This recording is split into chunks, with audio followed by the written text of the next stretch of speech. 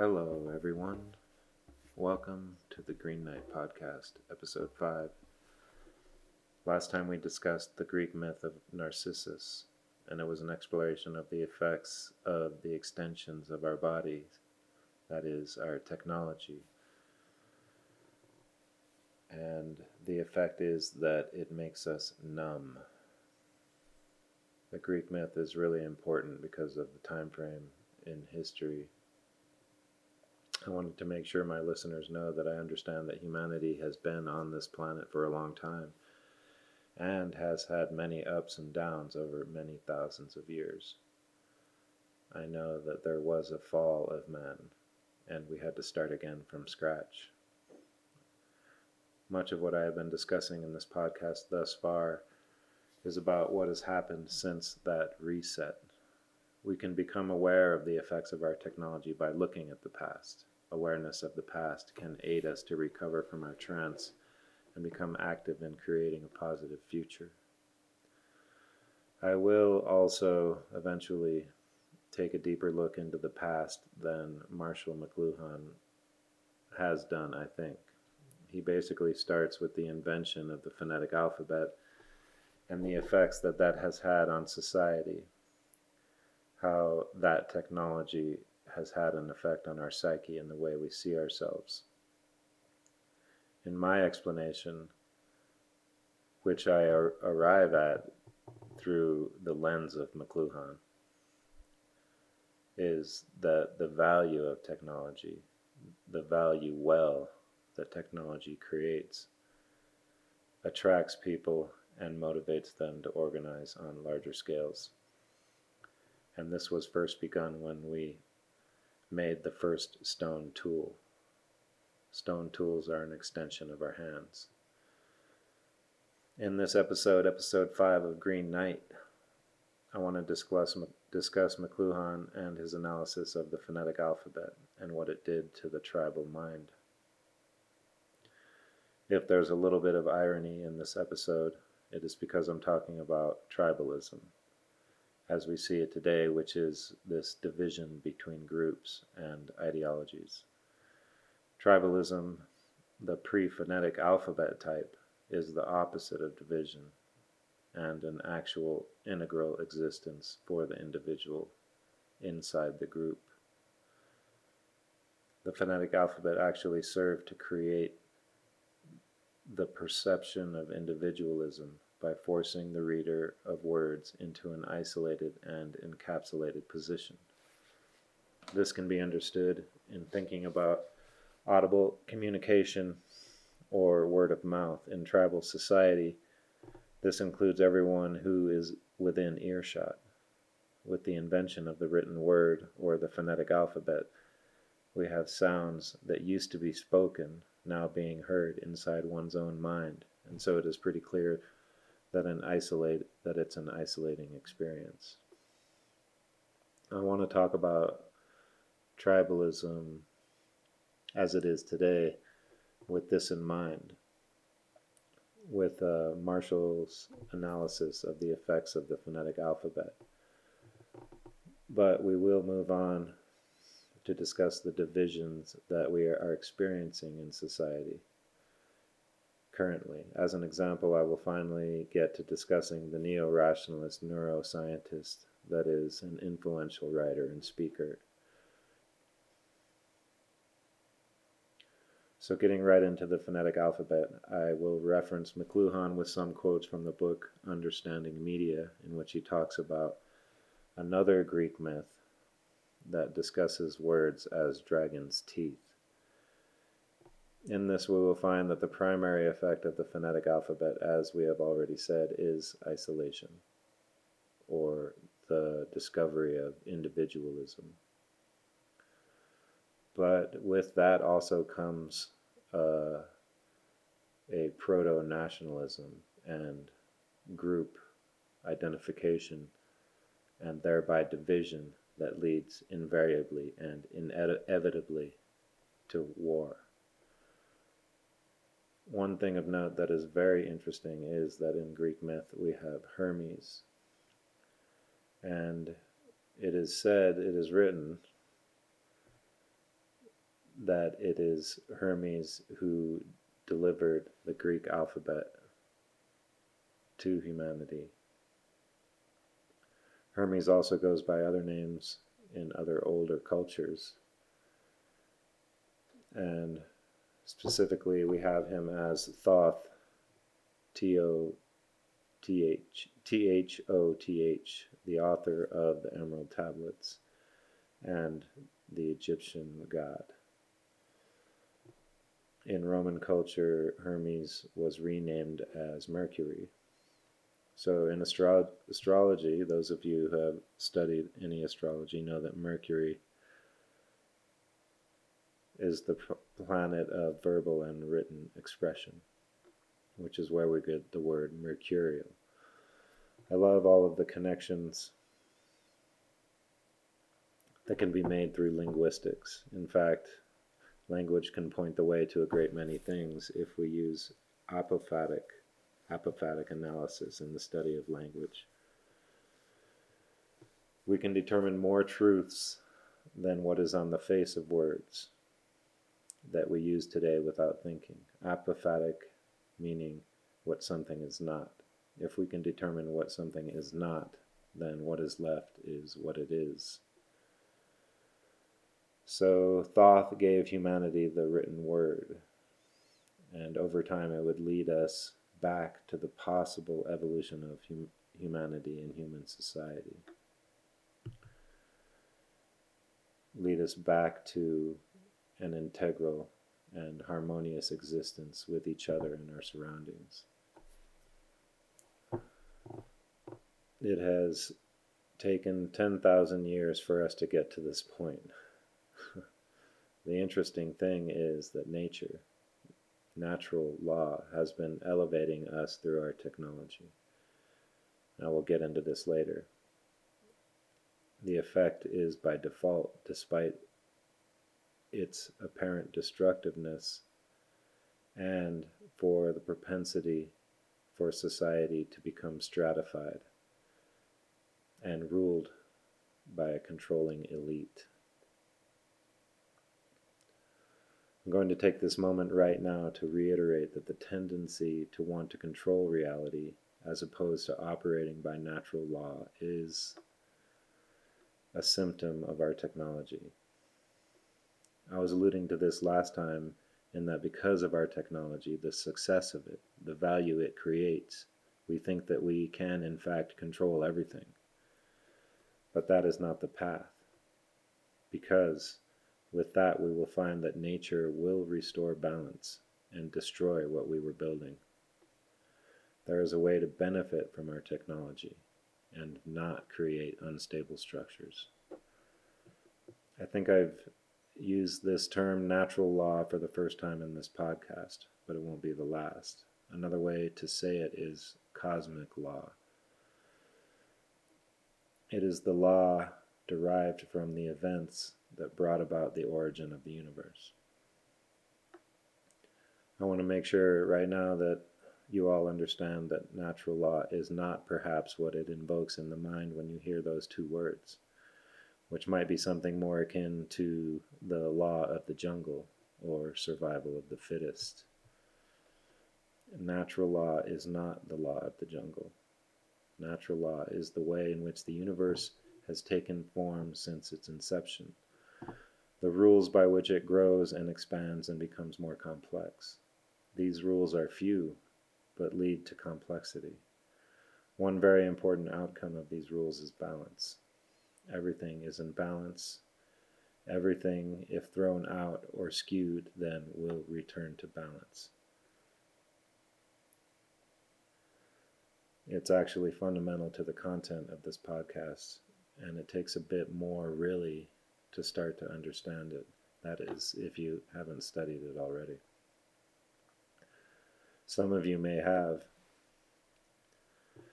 Others of you probably have never heard of it, or if you have, just written it off for some reason or another, or because of an analysis of it by some modern viewpoint or philosophy. Also, this, whether you have studied natural law or not, this progression that I am putting together will make natural law visible and cognizable for everyone. In modern society, it is generally looked upon that one bit of knowledge or philosophy cannot be the sole route to a general solution for the issues we face as human beings. The term that is used for that is reductionist. However, pattern recognition shows a starting point, and it's not just a linear progression. Linear causality is not provable. So, if we can recognize the pattern, then we can also see the origin point and the subsequent reiterations of the same interactions that led to this particular point in time. Very similar to the cosmology or the origin of the universe that is described with sacred geometry in Hermetic knowledge. Incidentally, this description of the beginning of this dimensional space that we find ourselves existing in, this Hermetic description, matches or can be made to fit with the Big Bang theory of the origin of the universe. It is similar in that even in a lack of understanding of how the Big Bang came to be in the first place, science seems to just kind of gloss over that and say it exists so we can look back in time by looking out in space. We know that it appears to all of our senses and instruments to be expanding. The universe appears to be expanding, which gives us ways to measure it. The understanding of the first particles and the beginning of the radiation of light is generally described by current scientific theory. The forces that begin to show themselves over time are the result of previous interactions and of the earliest interactions after the beginning, this so-called explosion. It can be said that it's the same type of thing being described by Hermetic knowledge of the origin of all things, in that it starts with the initial conditions and keeps iterating upon itself, becoming more complex and expanding over time. Hermetic knowledge is based upon geometry, sacred geometry. The symbols that the ancients used to describe the origin and growth of the physical reality present themselves in modern science. The measurement of the physical world yields over and over the presence of these recurring patterns. These patterns present themselves in our surroundings, in the natural world, and so it makes sense that they would also present in the growth and development of human society and humanity in general. So as opposed to making the declaration that certain knowledge is elemental to arriving at a solution for humanity, which could be construed as reductionist, it is more that knowledge of origins provides an understanding that the mechanisms of change can be recognized. Marshall McLuhan's analysis of the effects of technology on the mind of man takes these origins into account, because an effect is an event occurring at a time and place. It has a beginning. Additionally, the idea that the effect of technology is non-negotiable is congruent with natural law. This is why it is important, because the laws of nature are immutable, and perhaps it is natural law that is at work on us through our technology. Think about that. In all of our efforts to control, it's still working on us. It's still bringing us closer to a possible return. This is the purpose of this podcast. In addition to show a path, to give at least an option for us to take. Whether or not it is heard, I will have at least recorded it. The purpose of this show is to say that we have everything we need to return to balance. All that needs to be done is to create nodes in the network that provide real value.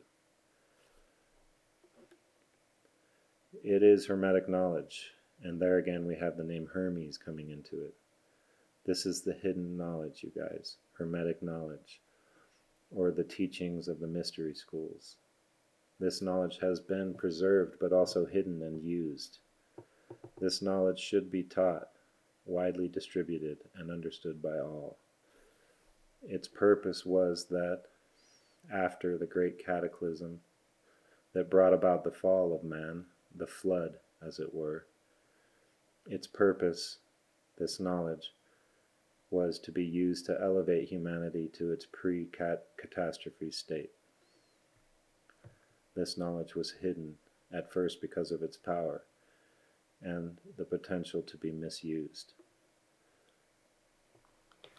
But despite its occultation, the schools that taught it were over time infiltrated by those that would use this knowledge for control, as opposed to educate and elevate.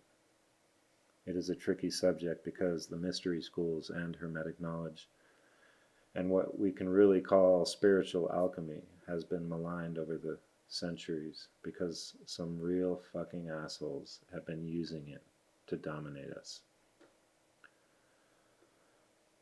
That's just a primer on the nature of the universe and the nature of our human existence.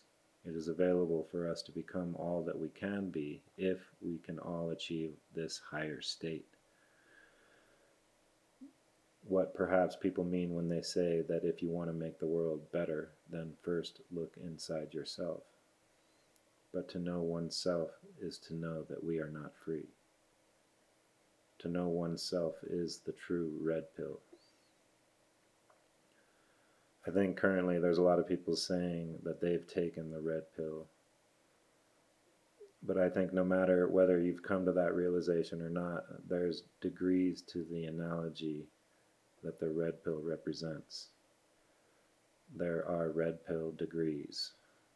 And if you are a blue pillar, meaning you don't even know what I'm talking about, then if you do truly look inside yourself, because that's what Hermetic knowledge teaches you, really is to go inside. You have access to everything, the whole of everything, the all, as it were. If you are currently on the blue pill, meaning that you are unaware that humanity is in serious danger of being trapped, then if you actually come to know yourself, and right now I want to say that I have not completed that process. I'm not saying I have. It's like what I was saying about the degrees of the red pill. I'm definitely red-pilled, but I think I have a lot of work to do. I'm not even close. But if you do come to know yourself, then you will be able to see through. Information is interesting, and it seems that if one is inspired to share, then one should go ahead and do it. And that's what I'm doing. And it's not about any hubris. You know, I say this, but I am keenly aware that my ego wants to get involved. I've been struggling with this. But getting back to the idea that I'm discussing, it's not reductionist to understand key relationships that are backed up on so many levels. It's hard to point them all out and put it all together in one image. This knowledge basically is showing how, because of what it means to be human, starts with this basic setup. This basic setup operates in congruence with the rest of creation because it's part of creation. So this knowledge can be key to understanding how things develop in relation to each other and over time. Seeing that, being able to see that, allows you to look at our current situation with a new set of eyes. And again, I have chosen McLuhan because he understood that these effects of technology are non-negotiable. Meaning They just happen, and it seems to be pointing us towards something.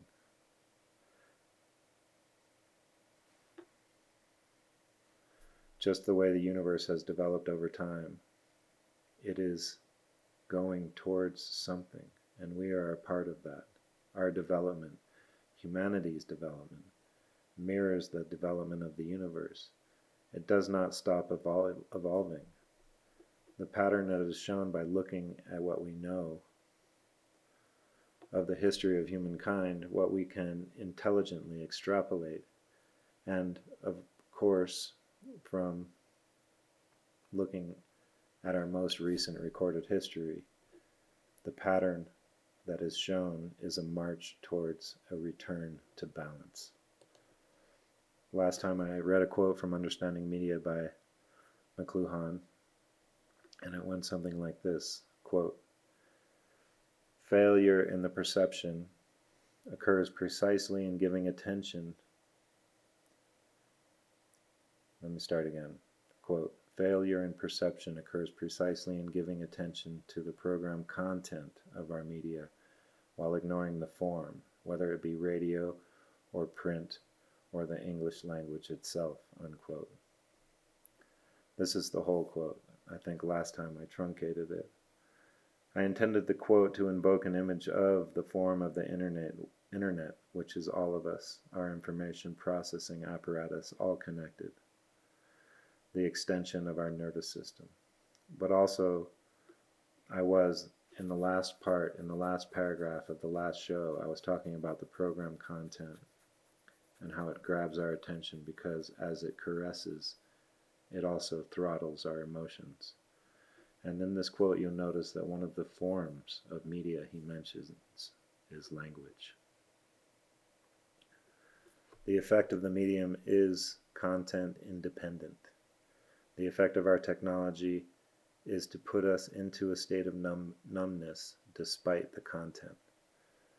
To emerge from the collective state of shock induced by the amputation of our senses and the proxy functioning of them via technology, we must first realize the effect. And second, be aware that content will divert our attention enough to prevent an awakening from the trance. The collective trance state can be perpetuated through the use of content or storytelling, a narrative. Remember that last time in the discussion of the myth of Narcissus, we discovered that technology as an extension of our bodies and of our senses hijacks and, in effect, amputates the parts of our bodies that are extended by our technology. In the case of the internet, it is our nervous system that has been extended. To acknowledge this allows one to reel in their nerves and make them impervious to the outrageous fortune of extreme narrative. To take notice of the form of the language that is used in program content or storytelling. To take notice of the form of the language and the pattern that unfolds. While we give attention to the content without an attempted wide viewpoint and pattern recognition, then truly we are ignoring the form of the medium. Language is the lamp by which the shadows are cast in Plato's cave. Language is the extension of the human faculty of thought, extended thought. Language has the pattern or structure of the human psyche and its library of archetypal forms. I had mentioned previously and alluded to the idea put forth by McLuhan that the invention of the phonetic alphabet was a critical break barrier in history. The phonetic alphabet disconnected Western man from a solely audible information exchange by representing language in a new form, a written language that can be read or decoded with sight, not hearing, made it possible to store and or deliver the contents of one's mind in a monofilament nodal bridge. One mind to another, not one mind to the tribe. But the decoding process, the act of doing it, acts on us. The use of eyesight as opposed to the ear in receiving a message places the playback of the information inside an individual, not as in the case of speaking for everyone else to hear. The phonetic alphabet is a linear assembly of individual letters that represent sounds. It is an assembly line in the mind. Quote, the development of writing and the visual organization of life made possible the discovery of individualism. Unquote. This use of the mind in this way had an effect on decisions.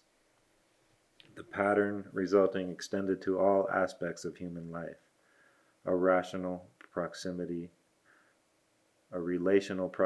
playback, a compartmental sequencing of the social structure. This was the result of the alphabet. Speech being converted to writing caused a cascading effect throughout society. Quote, there is the further circumstance that, during his more than 2,000 years of literacy, Western man has done little to study or to understand the effects of the phonetic alphabet in creating many of his basic patterns of culture. To begin now to examine the question may, therefore, seem too late. Unquote. Quote, only alphabetic cultures have ever mastered connected linear sequences as pervasive forms of psychic and social organization. The breaking up of every kind of experience into uniform units in order to produce faster action and change of form, applied knowledge in parentheses, has been the secret weapon of Western power over man and nature alike. Unquote. Applied knowledge is another way to say technology, technical human extension, or all of the forms of media. The physical output of human understanding is applied knowledge, linear sequences of forms. Language is perhaps our oldest art form. While being a sequence of sounds blended together, it also provides access to the archetypal forms of the human psyche collected over millennia and stored in the collective unconscious.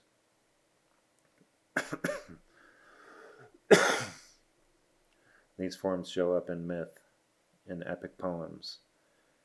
Epic poems were the mass communication of a distant age. They had the effect of identity building to those who heard it. This is how we get, perhaps, the ironic effect that the discovery of individuality had on society. The recognition of individuality asked the question, who am I? Who am I? I'm a member of a group. I'm a member of a group of people with a story. The standardization of identity is created through language. Standard identity implies a quantity of people who are similar, a singular group. Quote, the phonetic alphabet alone is the technology that has been the means of creating civilized man. The separate individuals equal before a written code of law. I'm going to go through a few more quotes from the book about this section, about the phonetic alphabet. Quote, the power of letters as agents of aggressive order and precision should be expressed as extensions of the dragon's teeth is natural and fitting. Letters are not only like teeth visually, but their power to put teeth into the business of empire building is manifest in our Western history. Unquote. Quote, that this is the reason why our Western industrial programs have quite involuntarily been so militant, and our military programs have been so industrial. Both are shaped by the alphabet and their technique of transformation and control by making all situations uniform and continuous. This procedure manifests in the Greco-Roman phase became more intense with the uniformity and repeatability of the Gutenberg development. So the Gutenberg development, he's talking about the printing press.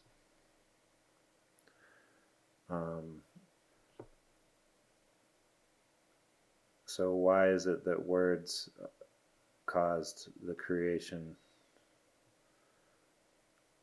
Why is it that words facilitated war? And one is letters on paper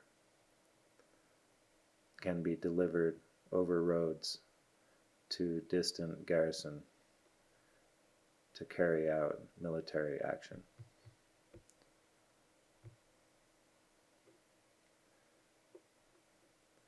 The idea that the invention of the written word gave rise to the creation and maintenance of large armies points to the importance of understanding how this came to be. It is less the content of the medium than the form imposed by it. Individuality cannot exist without meaning. Archetypal form provides positioning in context and belonging. Inside the content, these archetypal forms provide a scaffolding that the content rests on. The content is irrelevant to the viewer in so much as any content can be affixed to the skeletal form, the form of the human psyche. Previous to the written word, there was no thought of uniformity because wholeness does not require an accounting of its parts. There is only the one part. But after the alphabet, being part of the whole requires a uniformity of thought. This is why content can be so pervasive and cogently effective at consensus building. The form the story takes allows access to the individual mind. People, having been cut loose by the alphabet from the tribal auditory bonding, found connection in the content of the written word. Quote, "The same separation of sight and sound and meaning that is peculiar to the phonetic alphabet also extends to its social and psychological effects. Literate man undergoes much separation of his imaginative and emotional sense life. We need to wake up from our trance, our technology-induced trance, in order that we be available to, we need to wake up from our trance, our technologically induced trance, in order that we be available to participate in the outcome of this transition to the next stage of human existence. Last time we explained the myth of Narcissus and how it had been misinterpreted that he fell in love with his own image, but it was instead that he was shocked by the sudden appearance of his extension. So although it is not true that Narcissus fell in love with his own idealized image, despite that being now how we define narcissism, it is true that we are as numb as Narcissus, truly, and the myth is a metaphor for the shock of loss of wholeness when we extended ourselves outward with our technology. In essence, it was a fracturing of our being to be assembled independently, such as with the alphabet. Quote, "Today, the mere mention of D.H. Lawrence will serve to recall the 20th century efforts made to bypass literate man in order to recover wholeness." Unquote.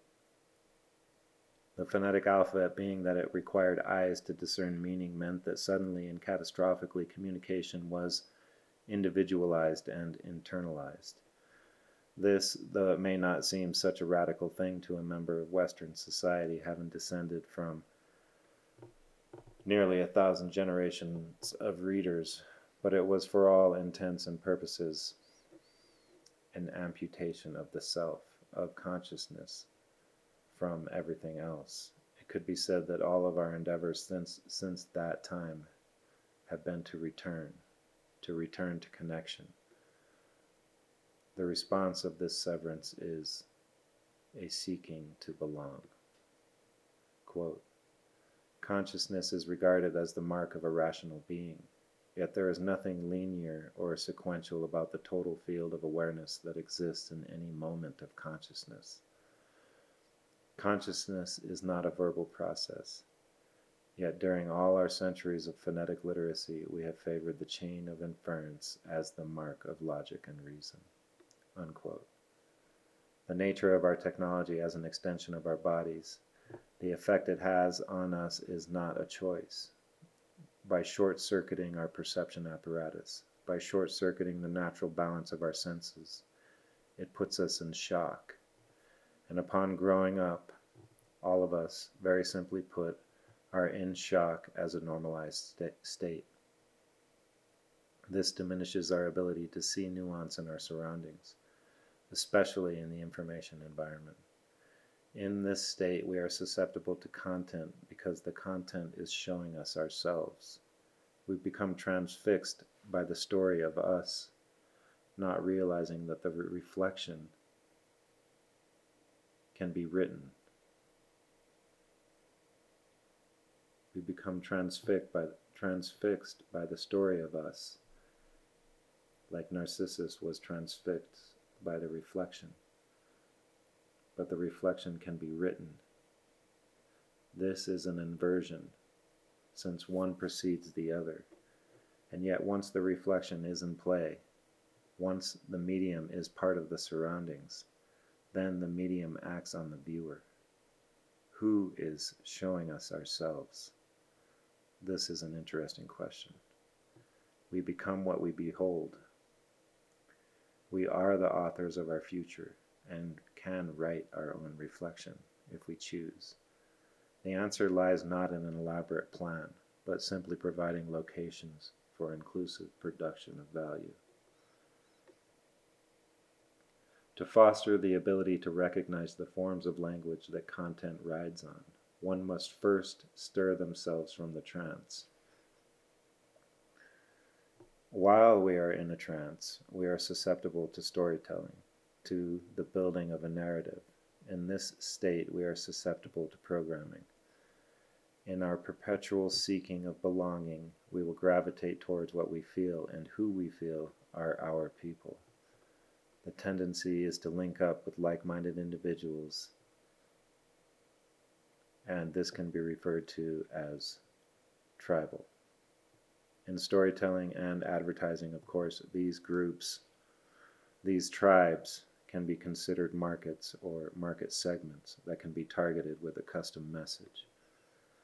The arrival of the written word with the destruction of the formal tribe of the spoken word gave rise to the informal tribe of identity.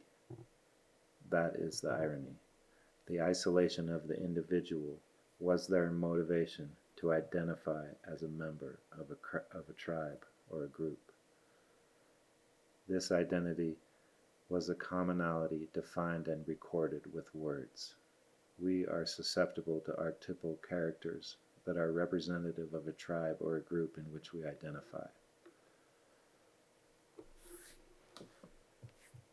I am leading up to an example of this in modern times, an example of the creation of a narrative through the positioning and interaction of influential characters or figures in our society.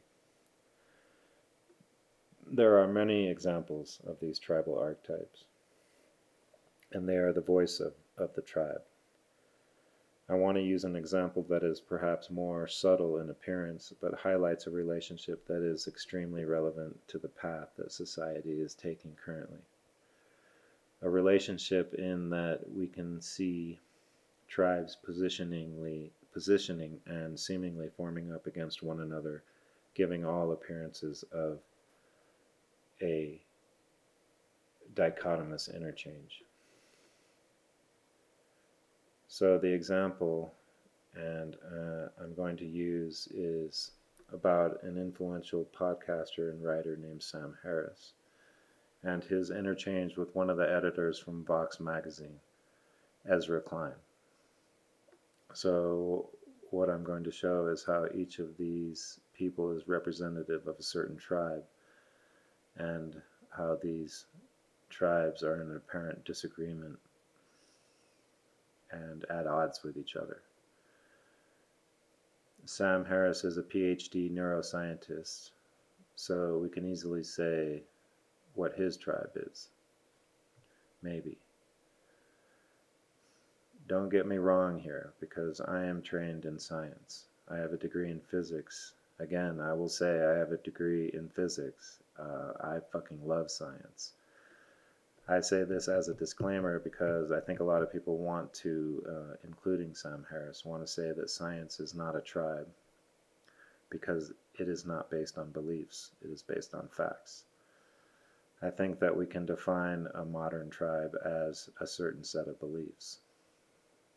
So although I am trained in science, I have to say that the reason I switched from paleoanthropology to physics as a major is, one, because of a science project I did in 9th grade that was based on catastrophe theory, and two, because I read about quantum mechanics and the idea that observation has an effect on the outcome of an experiment, meaning that these certain experiments, the data that they measured was dependent upon the measurement tool that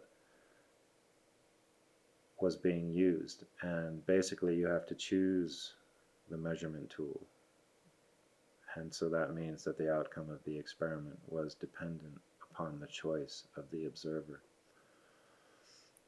A lot of mental gymnastics has been done around this subject since it was first discovered, and there's still no consensus on it.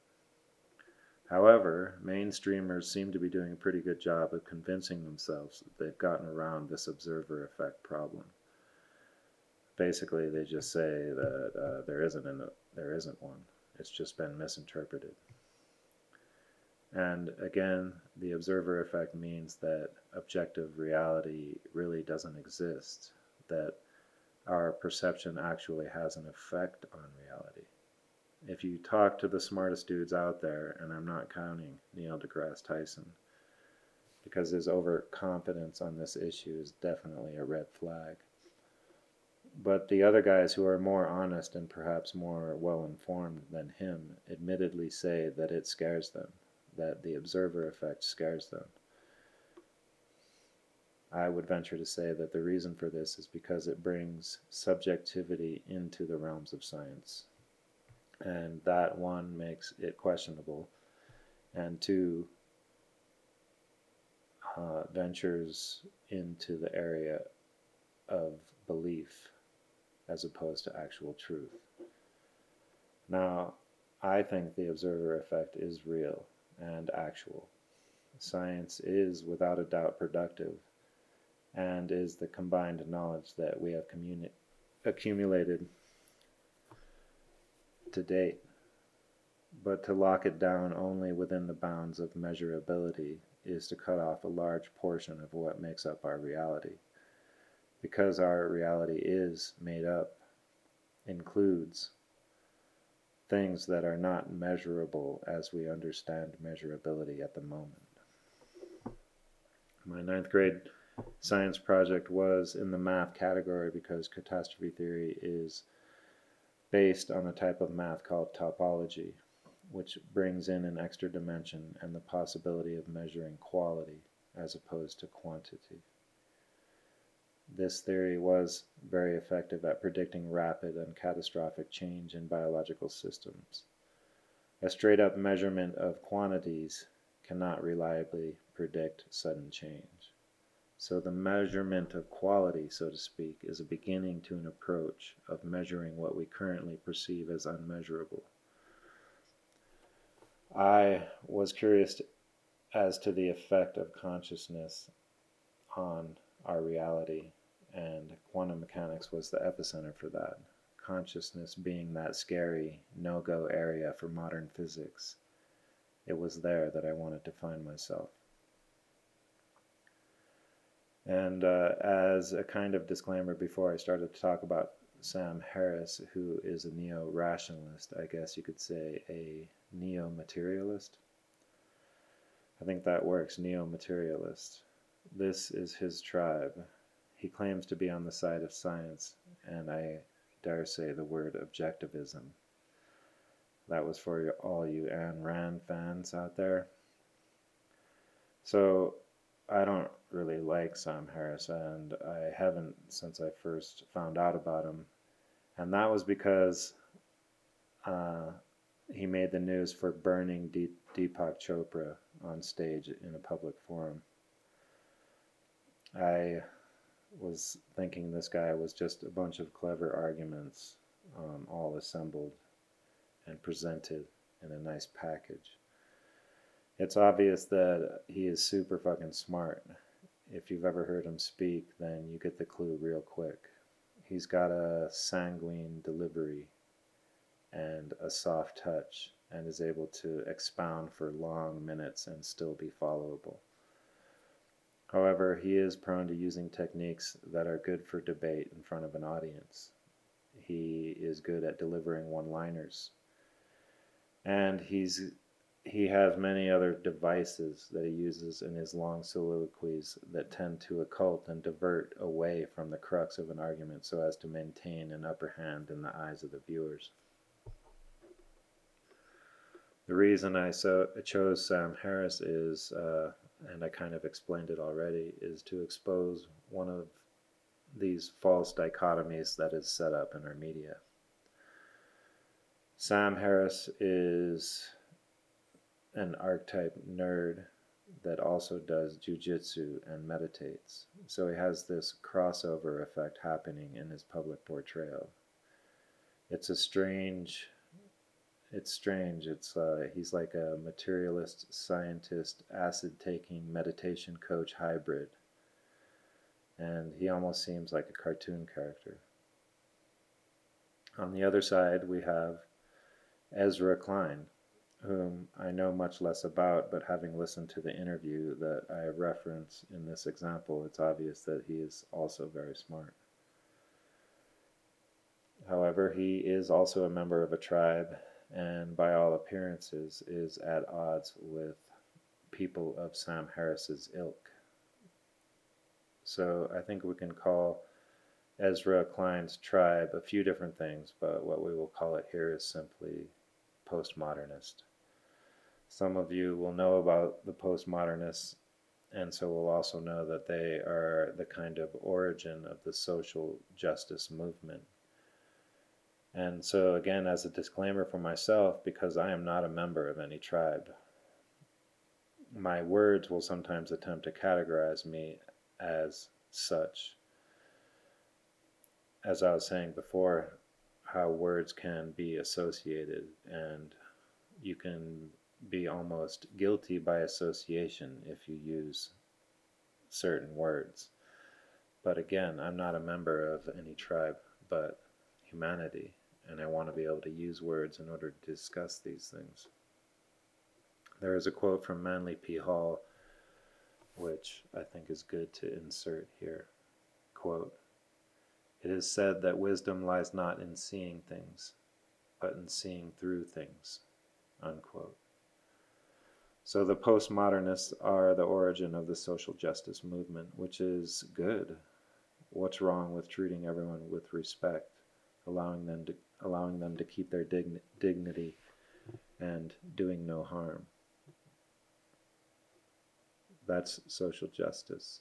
In the 80s and the 90s, and perhaps even before, when I was growing up, because my parents were hippies, I started out on the left, and I identified on the left. And in those days, we would speak about the freedom of speech being curtailed by the right. You know, books like Fahrenheit 451 and 1984, the kinds of speech, the kind of thought that was not allowed was the kind that promoted freedom. The right always seemed anti-freedom. That being said, you can see how I have a foot in both camps in this divide that I will describe. I like things about both sides, but there's an incongruence and inconsistency in the thinking on both sides. And when you recognize this inconsistency, you'll see that despite the apparent differences of this so-called opposition between the neo-rationalists and the postmodernists, you will see that they both are proponents of and promote a continuance of the current structure. I will attempt to make this summary of the interview as quick as possible. in order to get at the part that I think is relevant. Sam Harris interviewed the author of The Bell Curve on his podcast. And if you don't know, the Bell Curve book, it created a big stir because the author was relating IQ data to race. He was documenting IQ scores and categorizing them based on race. There were only 2 chapters in the book about race, but it's a subject that is very divisive, and speaking about it in objective terms is tricky to say the least. Needless to say, Sam's handling of the interview came under scrutiny and attack, particularly from the editor at Vox magazine, Ezra Klein. So one of the things that has diminished Sam Harris's star a little bit since he became popular is that he seems to have a pretty thin skin when it comes to critique of his opinion and his interviews and his handling of guests. It appears that he gets hurt and angry and can't believe that anyone has interpreted his output in such a way. So despite his intellect, his response to critique lacks a certain quality that he has otherwise. And basically, he's a crybaby. So in Sam Harris's interview of this guy who wrote The Bell Curve, to some, he didn't appear to be outraged enough about the presentation of the data in the book, which, and this can be argued, but Jesus, it basically says that white people are smarter than people of color. In the interview between Harris and Ezra Klein,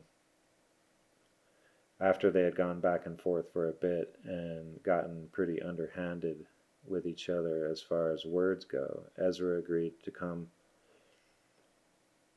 on the show and talk about what transpired. So actually what I'm saying is they got nasty with each other before Ezra came on the show, and then this is what happened when they came and talked about it.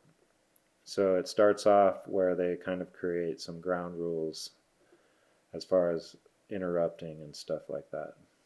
It's pretty entertaining, really, to hear these 2 guys talk, because the way they lay it out, it's really good. In this case, though, Sam gets his ass handed to him because he really doesn't have a leg to stand on with this subject.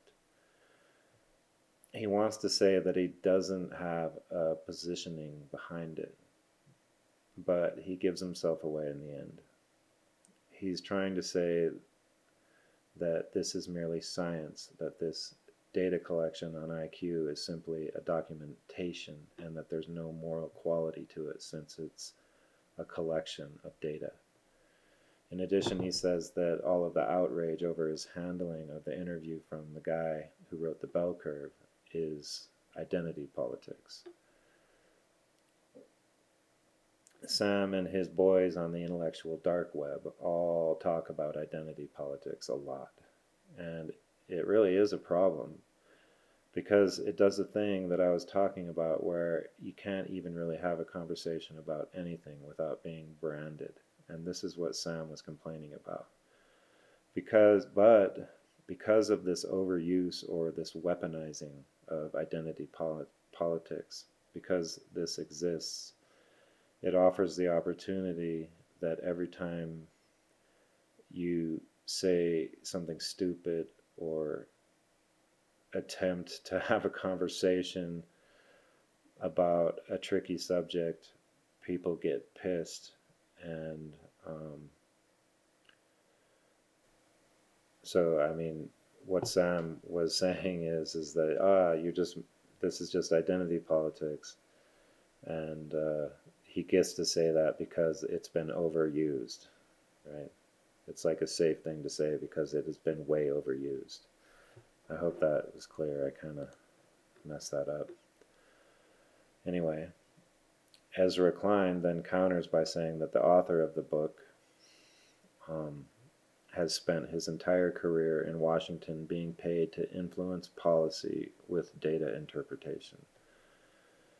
And the pattern that is represented there is one that is pretty much gives the guy away as a racist.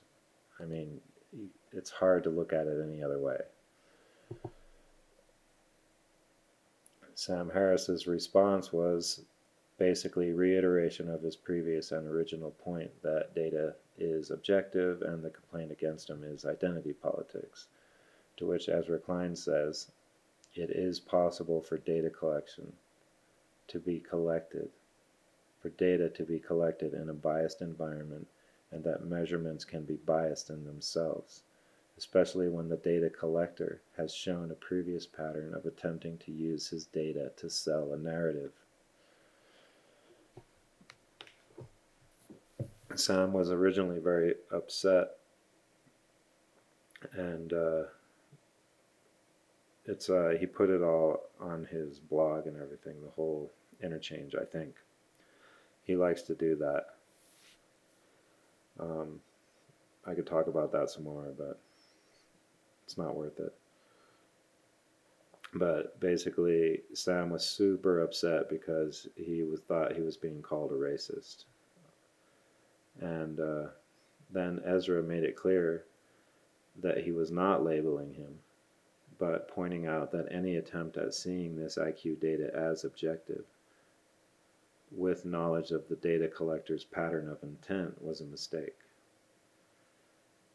So Sam could now not be angry for being identified as a conservative white supremacist, because Ezra had eloquently talked his way out of that. But what was he being identified as? What tribe was Sam Harris being placed in? Sam splutters once again, but this is empirical data, to which Ezra responds, that's just your tribe. And now Sam was caught.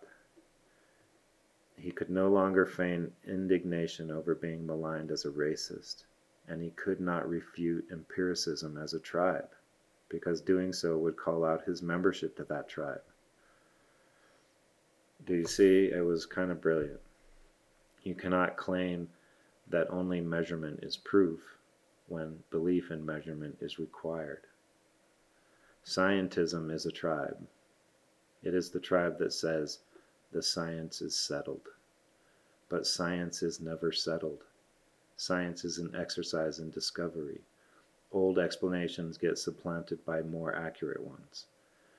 The idea that one race is superior to another is an old model.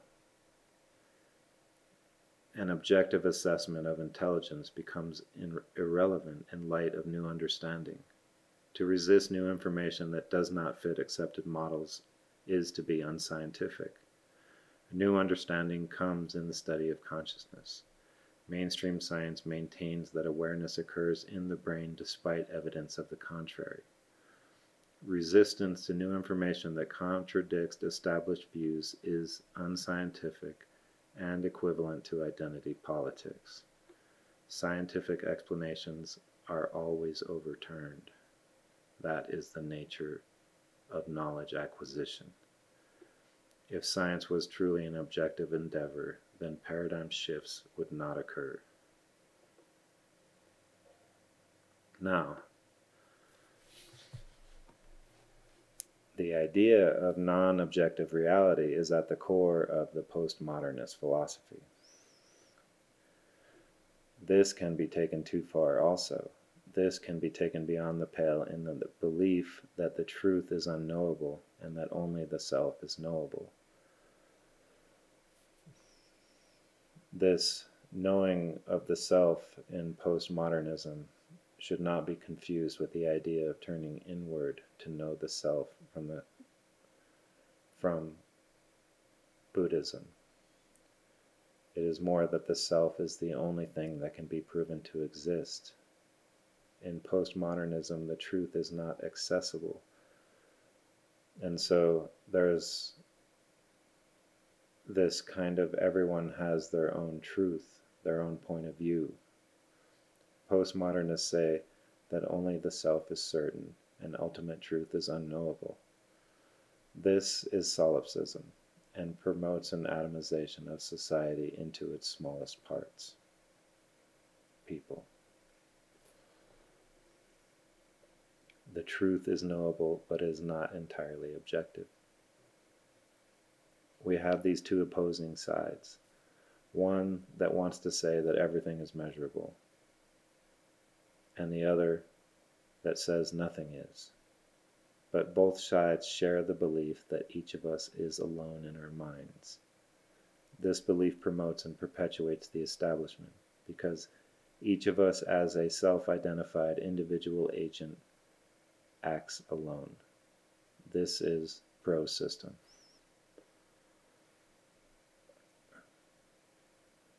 The neo-rationalists or the neo-materialists,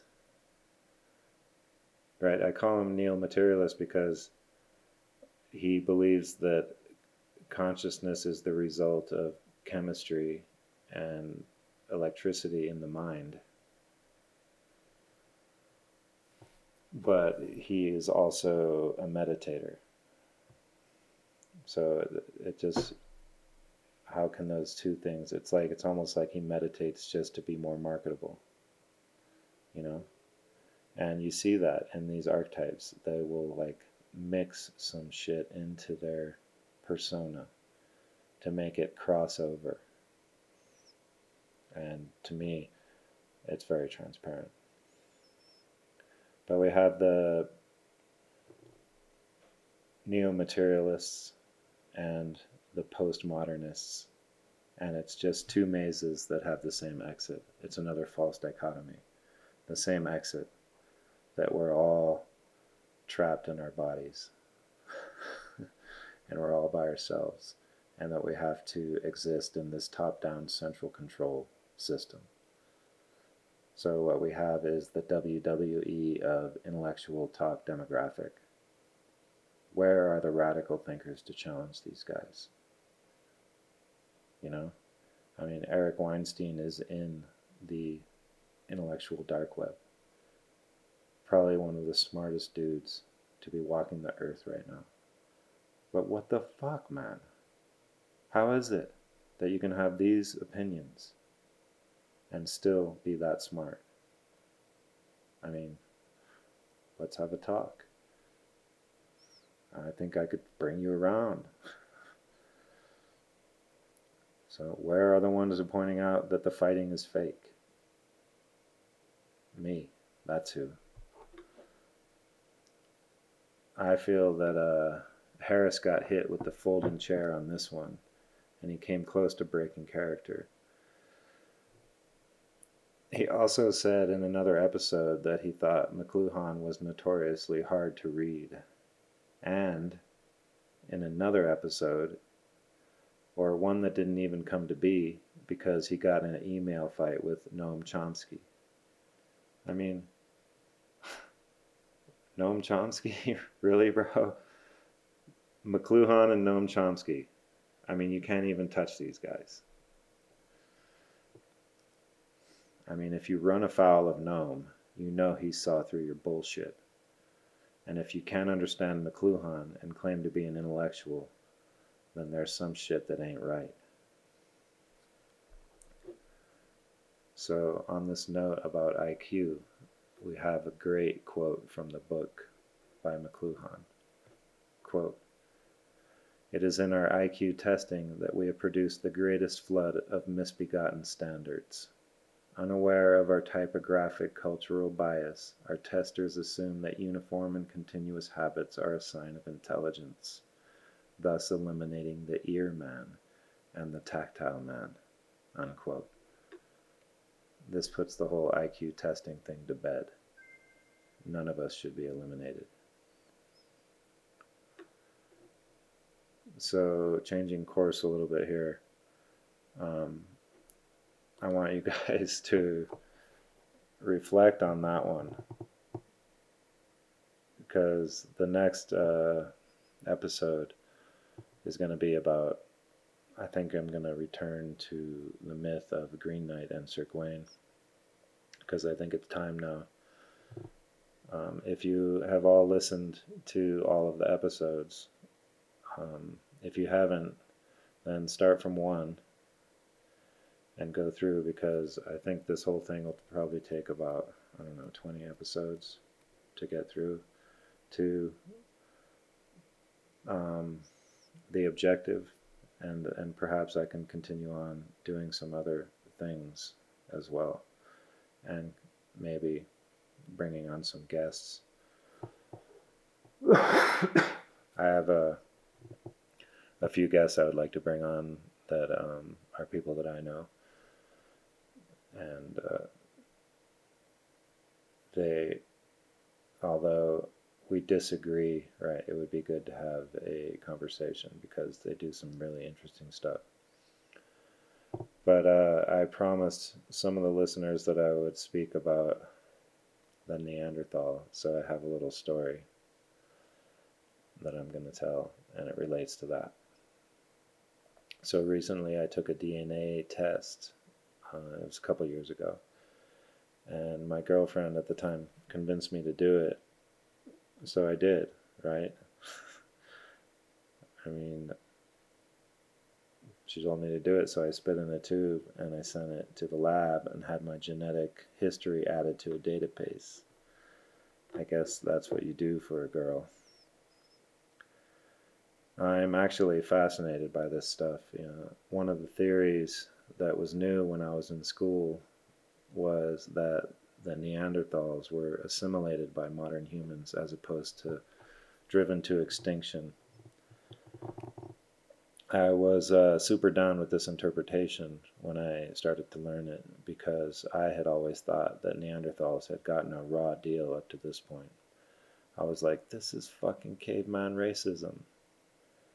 Archaeologists had preconceived notions of what Neanderthal were and then set about looking for the evidence to support those ideas.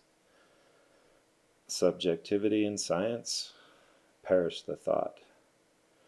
It turns out that the assimilation model was true, and now we can find out what percentage of caveman we are. So I knew my caveman count was in the report, but it is not what they put right at the top of the document. The email finally arrived, and I opened it and I clicked the link, and the first thing I see is 51% Irish, and the world stops. In that instant, clarity sets in. I suddenly understand why I always root for the underdog, why I always played black in chess, why I purposely put myself at a disadvantage as a challenge and an invitation. Now I understand why I like the Cranberries, why I secretly appreciate the Lord of the Dance. Right then, I am excited. I'm Irish. I'm fucking Irish. Then I spin back in. Time starts again, and I see a dash. 51% Irish, dash, and there's another word. Oh, no, you don't. I just became Irish, and now you're saying that I'm fucking English too? I hate the English. So, I guess I'll tell you why or how my girlfriend got me to take this test. So, yeah, I mean, so I'll just get right to it. She had a past life regression reading from a psychic, and in this past life, she was a hero to the Irish people, along with her husband in that life. Together in the past, they had stood up to the English and saved a bunch of Irish people. She was like, I think we are soul bonded through multiple lifetimes. We need to find out if you're Irish. So I hear this soul bonded past lives, Irish, and I was thinking, everyone knows that reincarnation is not race specific. Apparently, though, some people say it is, but whatever. Moving on. But I had this yawning void inside of me, and I was looking for external validation. And she was super hot, so I let go of my objections. And now I am Irish, and we are on a journey together of lifetimes as a dynamic duo of justice and righteousness. Needless to say, that relationship ended. Some people say things that are like a switch. It turns us off. Often when we are presented with a word or phrases that represent ideas that do not mesh with our own belief system, we box it up and label it, but we could be missing something important. Conversely, we can have an eagerness to believe which may cause us to be led, a speaking to the choir kind of thing.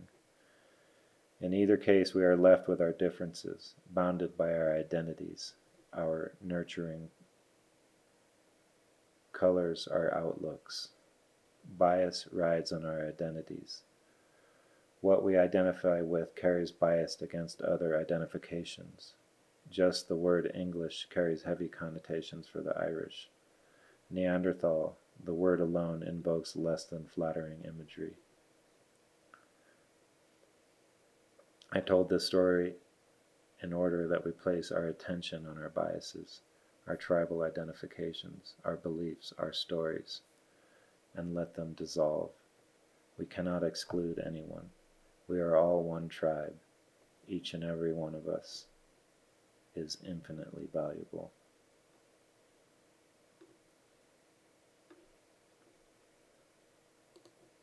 So it turns out that most Northern European are 1 to 4% Neanderthal. Well, I'm 5%. Well, there you have it. Stay tuned next time for the report on the myth of Sir Gawain and the Green Knight. Green Knight out.